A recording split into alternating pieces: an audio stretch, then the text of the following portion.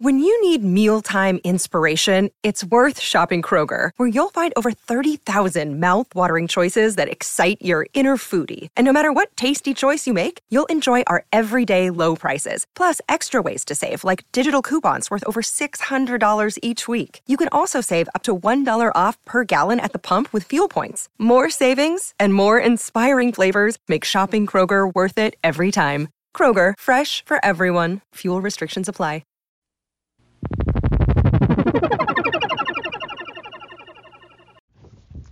Hello, this is The Rock Podcast with me, Denny Somack.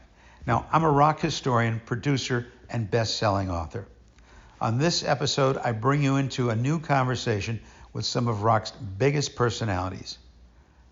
My guests are a band that you might not know, but you definitely know the members as well as many of the records they have played on and the records they have made classics.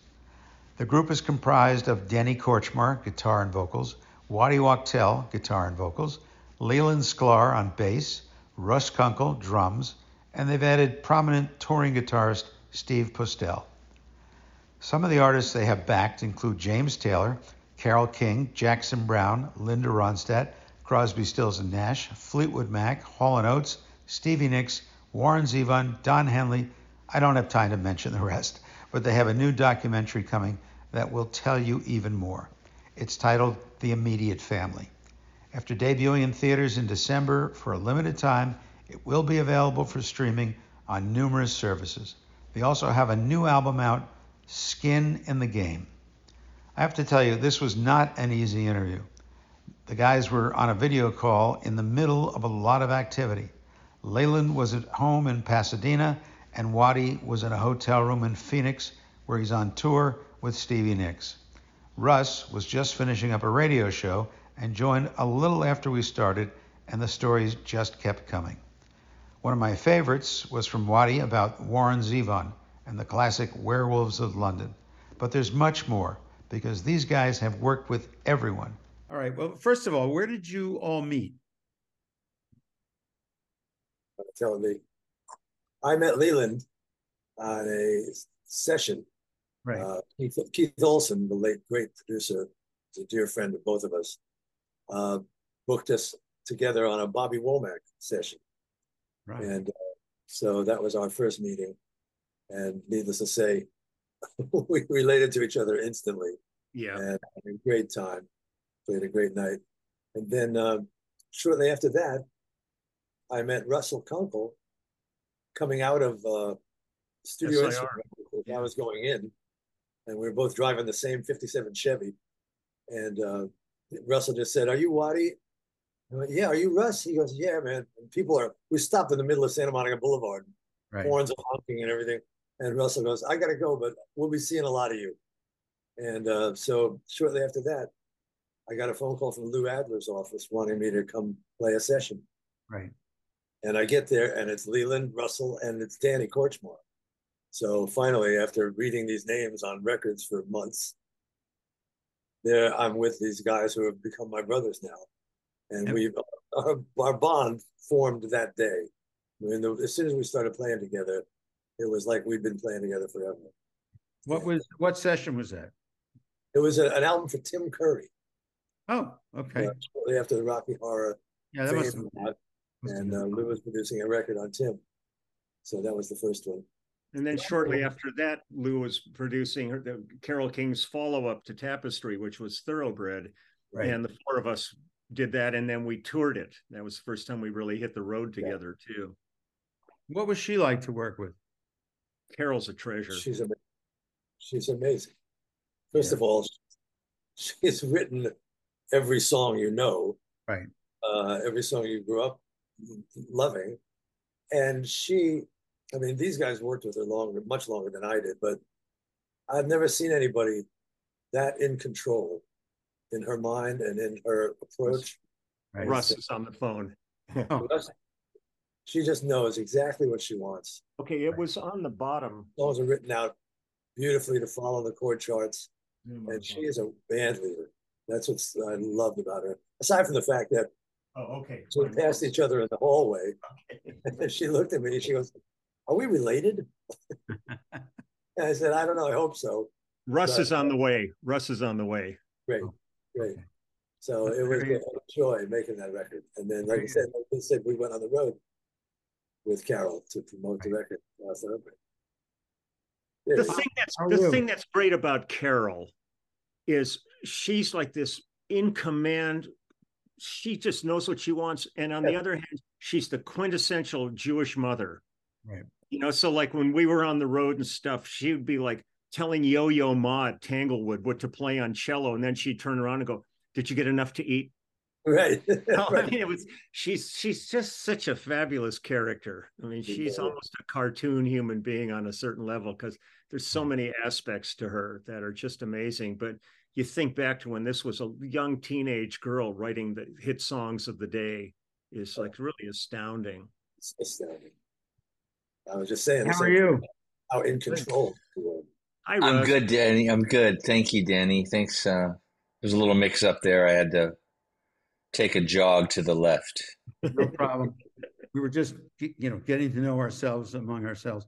So this is called The Rock Podcast. We're the #1 podcast for classic rock. And I appreciate you coming along and being on this. No problem. I started writing, as I was telling you, I started putting down songs because all of you played on some, and I said, wait a minute, this guy played with that guy, but then one had all three of them, and it got, the list so long that I sort of had to narrow it down to what I was going to ask you. So the first thing we were going to talk about is the movie, and I've already got their opinion. You want to talk about the movie? Whatever they said, I agree with it. Sounds good. So really, though, again, forgive me, I can't remember if it's two of you or three of you, really got together on the James Taylor record, correct? Mm-hmm. That would have been Danny, myself, Carol, and then Leland came in after the record was made and did the first the tour for Sweet Baby James. Yeah. Right. So what was that like working with him? What did you think of him when he first came out? Just completely unique. Never heard anybody play guitar with the style that he played, and the way he accompanied his singing was really pretty special. That voice that I'd never heard anybody sing like that, and his songs were really different as well. Incredible lyricist. And as you know, obviously, I mean, he was signed to Apple and did a record for them, and then left. Nobody leaves the Beatles. Well, I mean, that if you interview Peter Asher, he'd probably have a different story about all of that. I think the label was on its way out during that period of time, and I think Peter saw kind of a ship that might be on its way to sink, and just knew that James was too important of an artist to get lost there. So we brought him to Warner Brothers. Yeah. So what do you have favorite tracks from that album? There's a song on that album. It's not even a song. It has a title. It's called "Oh Baby, Don't You Loose Your Lip on Me," and all it is like it's like a blues verse and a chorus.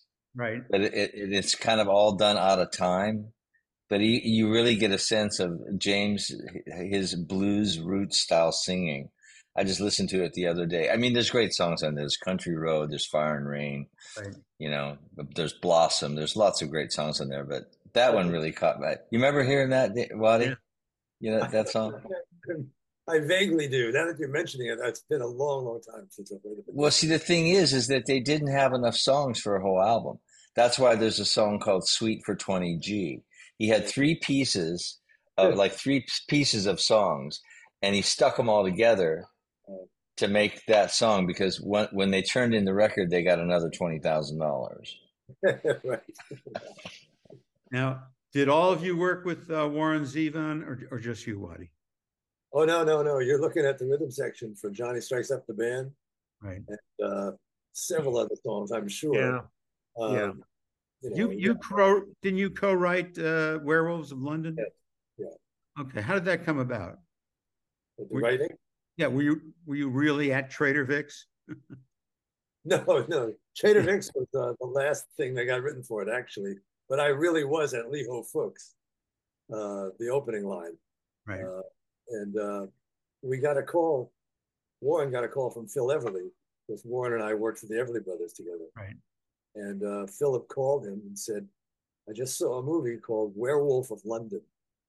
And you and Waddy, you guys got to write a song called Werewolves of London. Right. So Warren went, oh, really? Okay. And I just happened to have gotten back from London, like the day before that. Right. And I stopped by. The third writer on that song is a man named Leroy Marinell. And Warren was at his place. And I stopped by Roy's house. And Warren goes, I can't believe you're here. This is perfect. I said, why? What? And he goes, Philip called me and said he wants us to write a song called Werewolves of London. I'm like, Werewolves of London.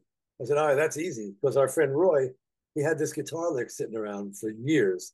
Right. That we tried to put on a million songs and it never fit. And it's the main lick that you hear in Werewolves. It's that repetitive piano lick. And I just said to Roy, play that fucking lick. And he started playing the lick. And I looked at Warren and I just said, I saw a werewolf with a Chinese menu in his hand, walking down the streets of Soho and looking for the place. I spit out the whole first verse at Warren. And I said, you mean like this? He goes, yeah, just like that. That's great. I said, that's great. Okay, good. And then I said, and it's about a wolf. So let's go, ow. And he goes, that's great. And he says, keep going. And I looked at the time and I had to go play a session for Linda Ronstadt. I said, you finish it. I got to go. You guys finish it. So I split and they finished writing it out, except Warren was never happy without the ending. It didn't have an ending yet.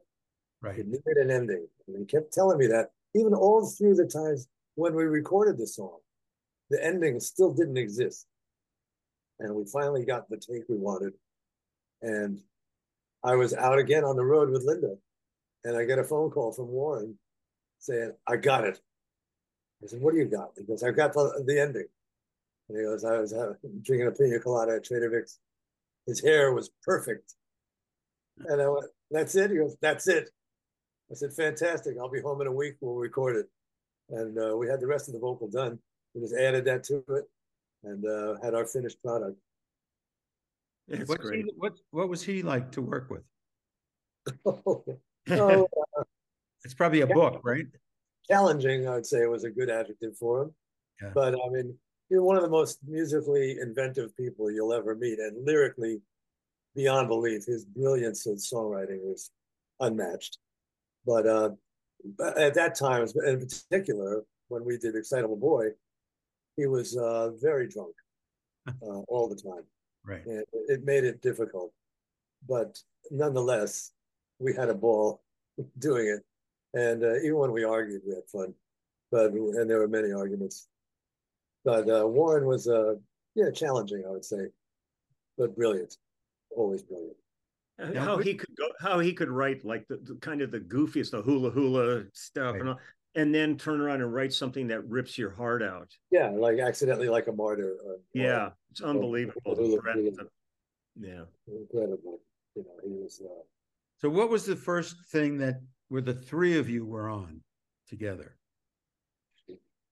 It might have been the Carol record. I don't know. Thoroughbred?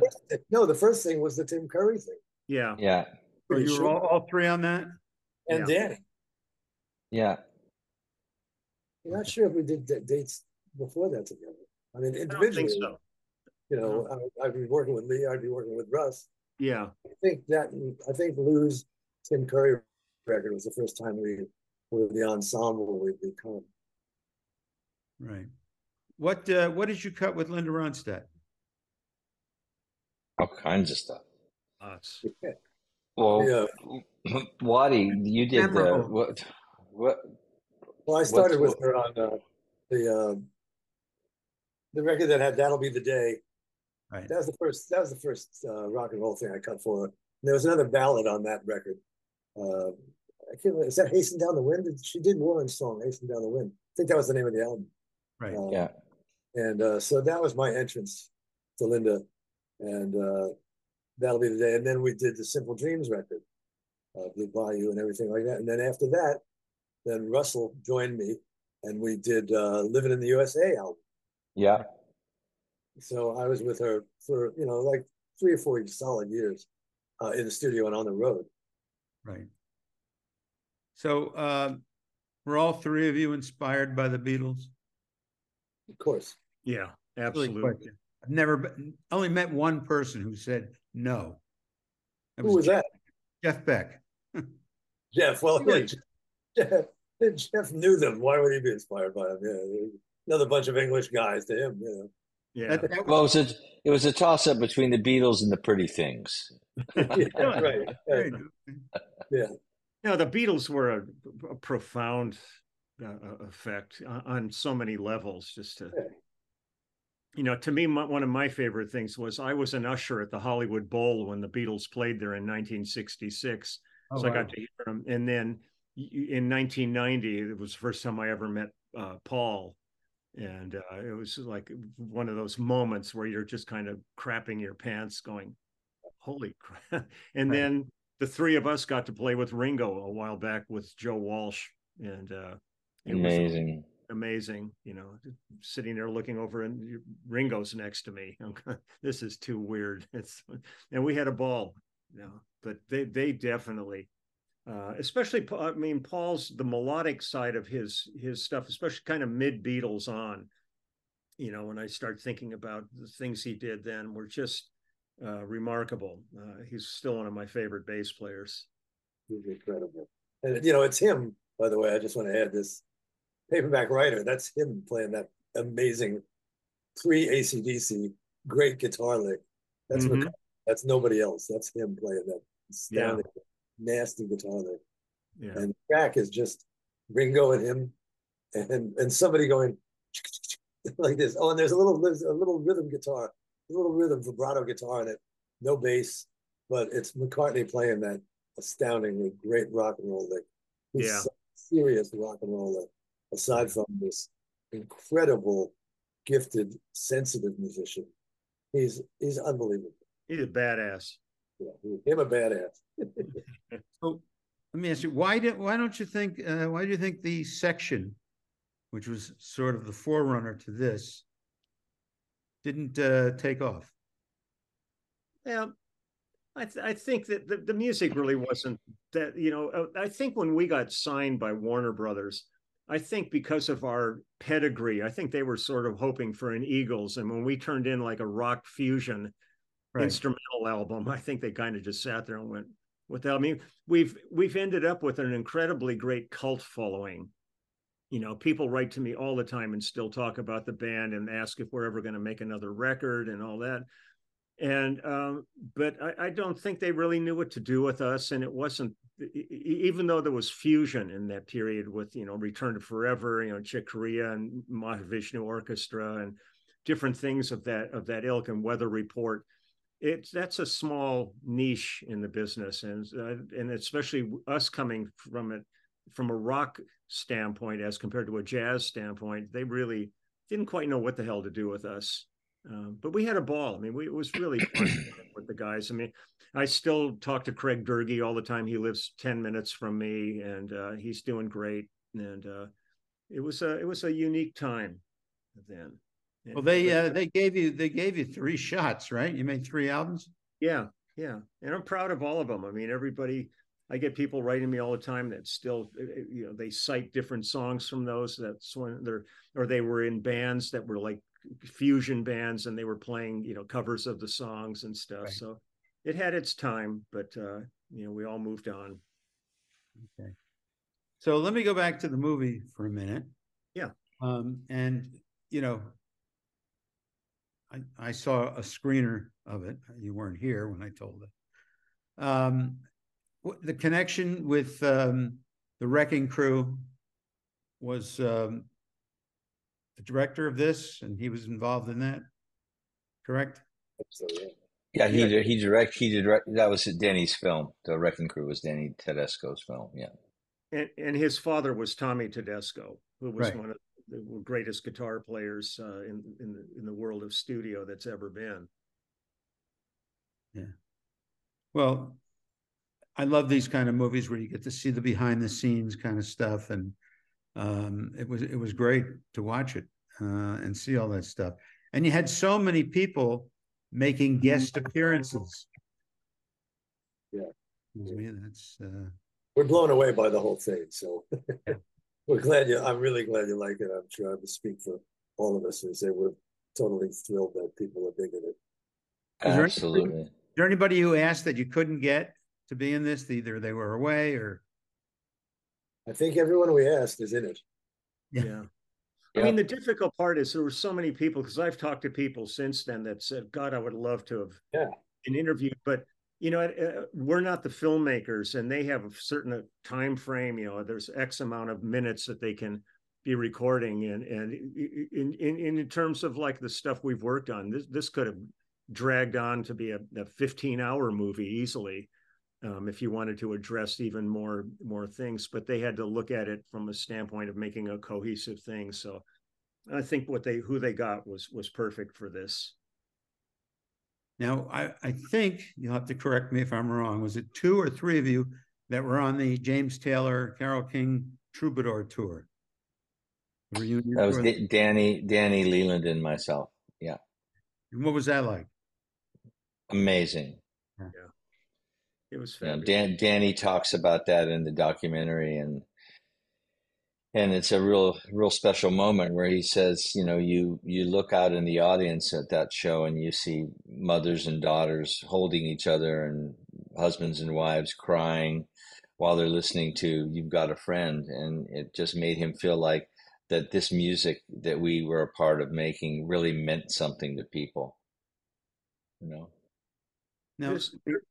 there's also the old adage that you can't go home, right, kind of a thing.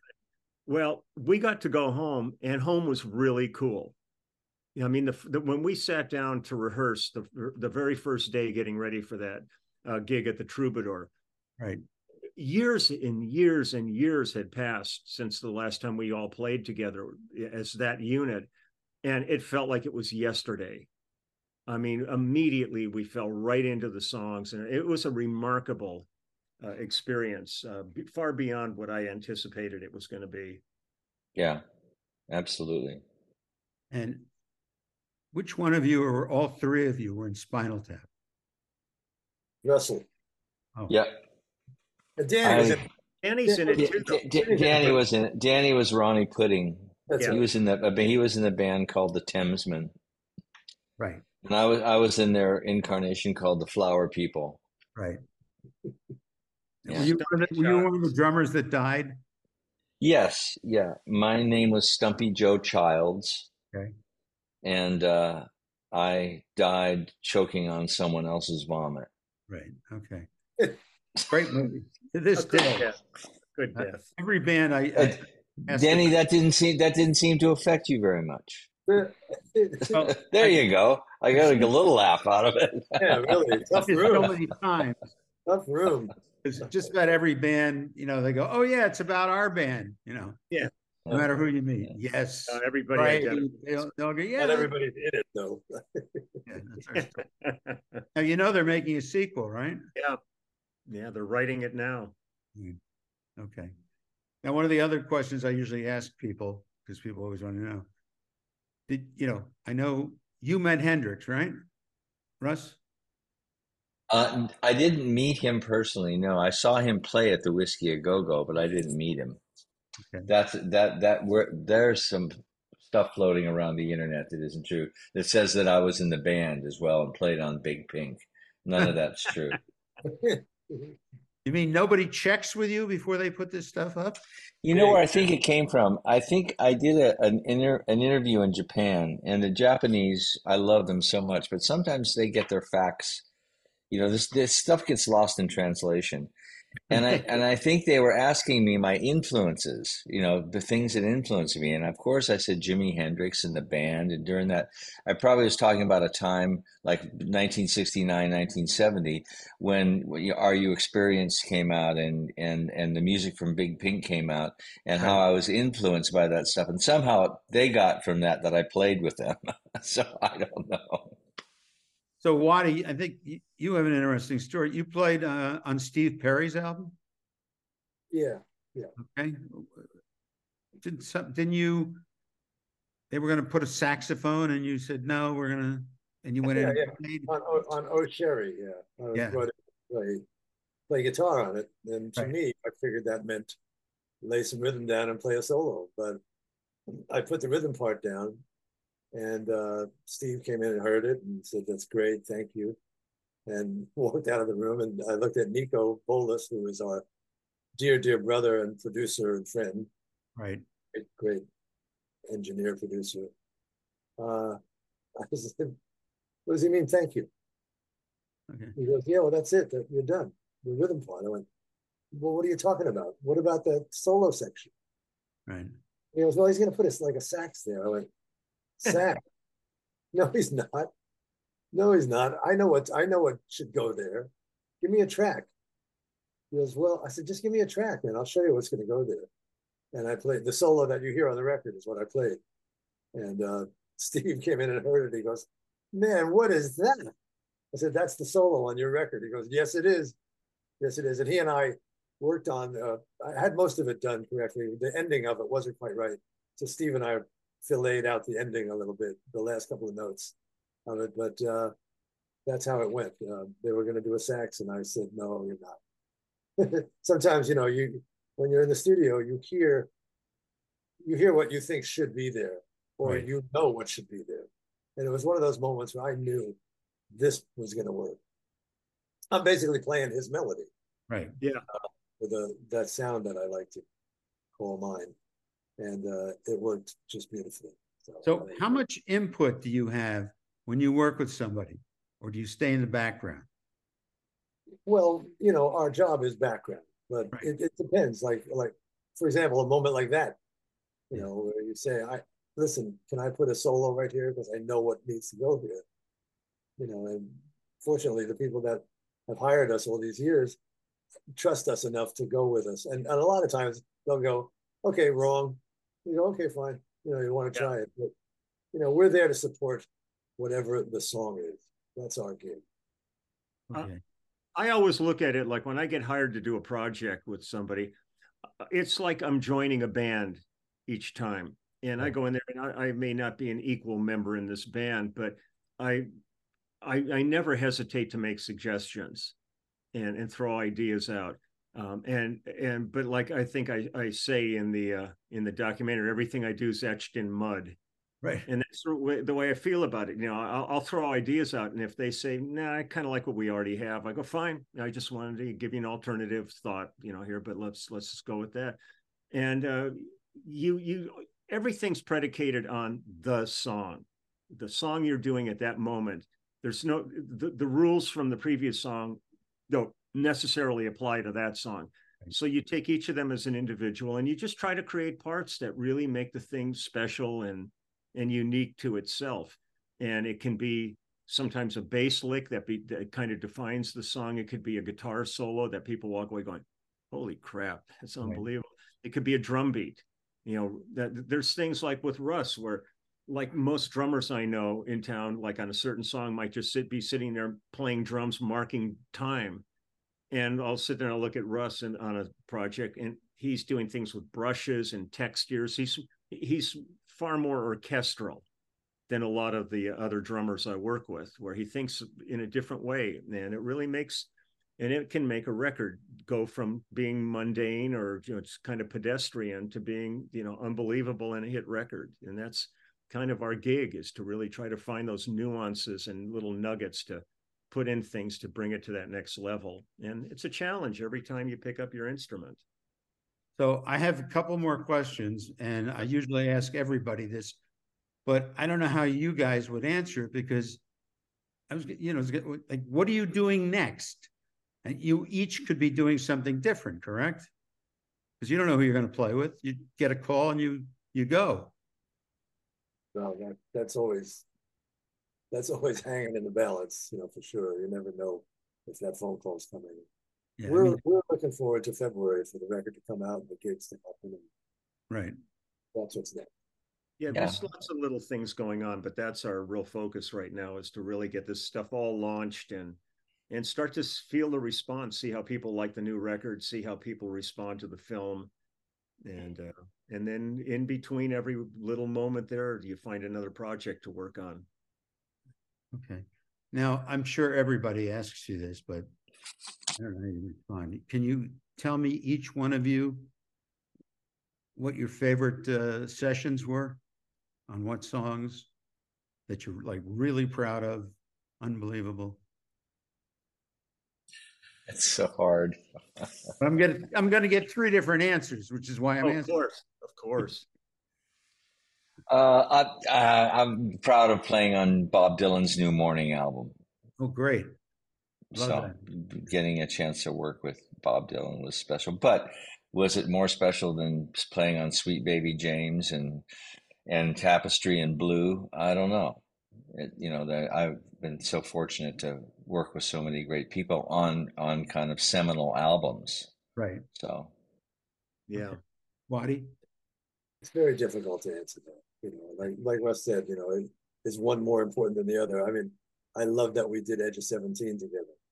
Yeah. Is that more important than my first night in the studio with Keith Richards on the Wino's album? There's moments that happen in the studio that are just unstoppable. That you can't believe these things are happening, and it's, for us, I mean, it happens so many times in the studio. It's very difficult. When we cut Up on the Roof for James, it was like gorgeous moments. Yeah. Blue Bayou. I mean, there's just so many things you can't nail them down. It's too difficult. So no. Got to get something from you.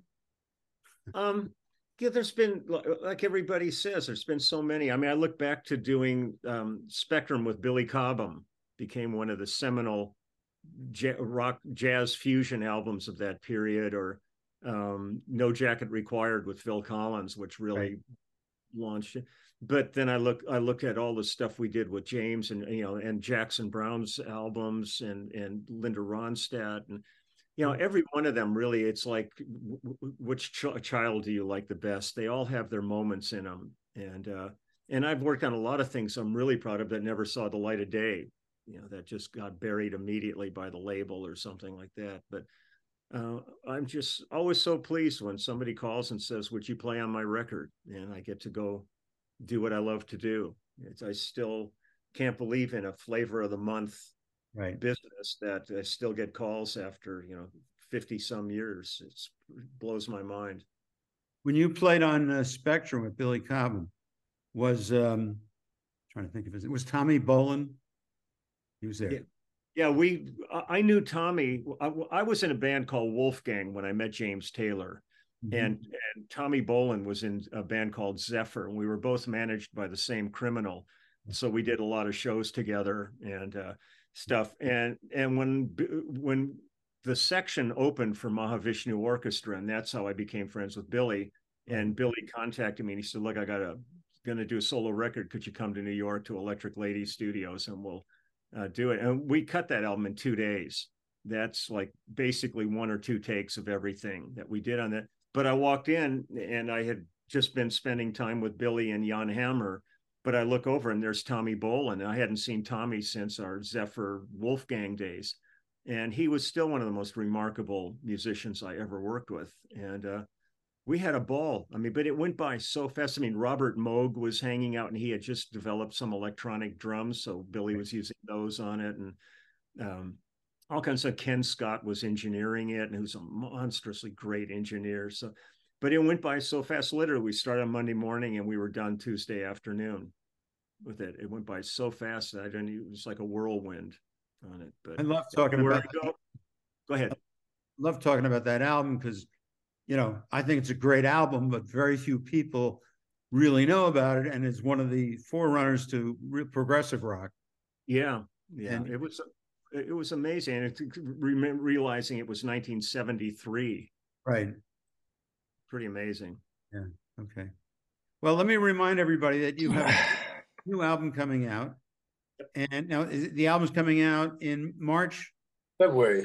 I 16th. The movie comes out in December. Yeah, December 12th.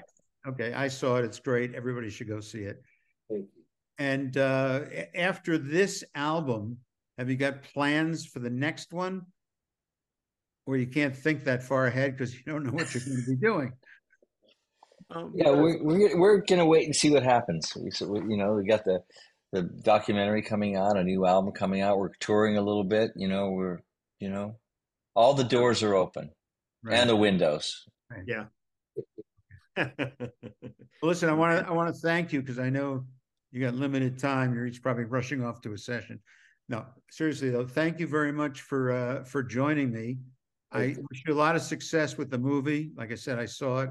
I think it's great. I heard most of the new album, and great. Sounds good. You're doing a little bit of mix up. You mixed it up a little bit. You got like one cover song on it, right? Yeah. And I didn't know people were fans of Sparks. I mean, I was like, what? Waddy brought that into the equation. I really.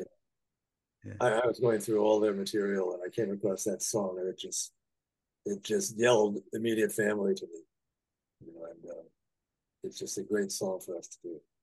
Believe it or not, there is a documentary out on them. Were you aware of that? Of course. Yeah. Yeah, I figured. Okay. Fascinating. They're amazing. They're unbelievable. I find it hard to ask you guys questions that you don't. I mean, everybody's got an answer to every question. One of you knows it. So that's what was exciting about doing this interview. And again, I appreciate your time. Wish you a lot of luck with both the album and the movie. Thanks, Danny. Thank you so much. Thanks for doing it, guys. Okay. You bet. All right. Take care. So that's just a little bit from the immediate family.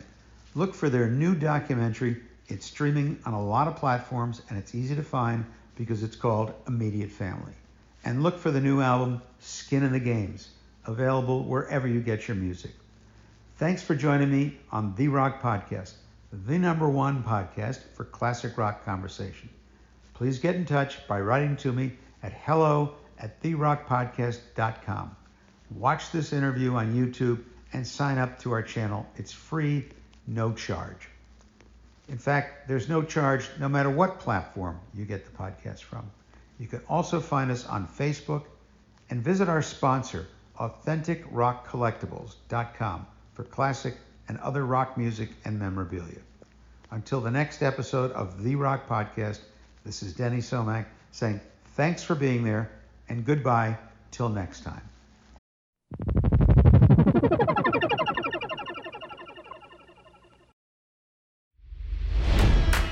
It's NFL draft season, and that means it's time to start thinking about fantasy football. FantasyPoints.com features industry-leading experts and prognosticators using proprietary hand-charted data to help you score more fantasy points. FantasyPoints.com is the place to go for whatever kind of fantasy football you play. Whether you play fantasy football, daily fantasy sports, or do a little bit of everything, Fantasy Points has the meticulously researched content to guide you to victory. And why wait for the fall? Fantasy Points also covers the new spring football league, the UFL. Join the guru, John Hansen, Scott Barrett, Joe Dolan, and other massive names in the fantasy football universe with an exclusive offer. Use code Pantheon for 15% off any Fantasy Points package, including the all-in package, with access to every article, tool, and data nugget that Fantasy Points has to offer. That's FantasyPoints.com and code Pantheon for 15% off at Fantasy Points. FantasyPoints.com, code Pantheon. Score more fantasy points.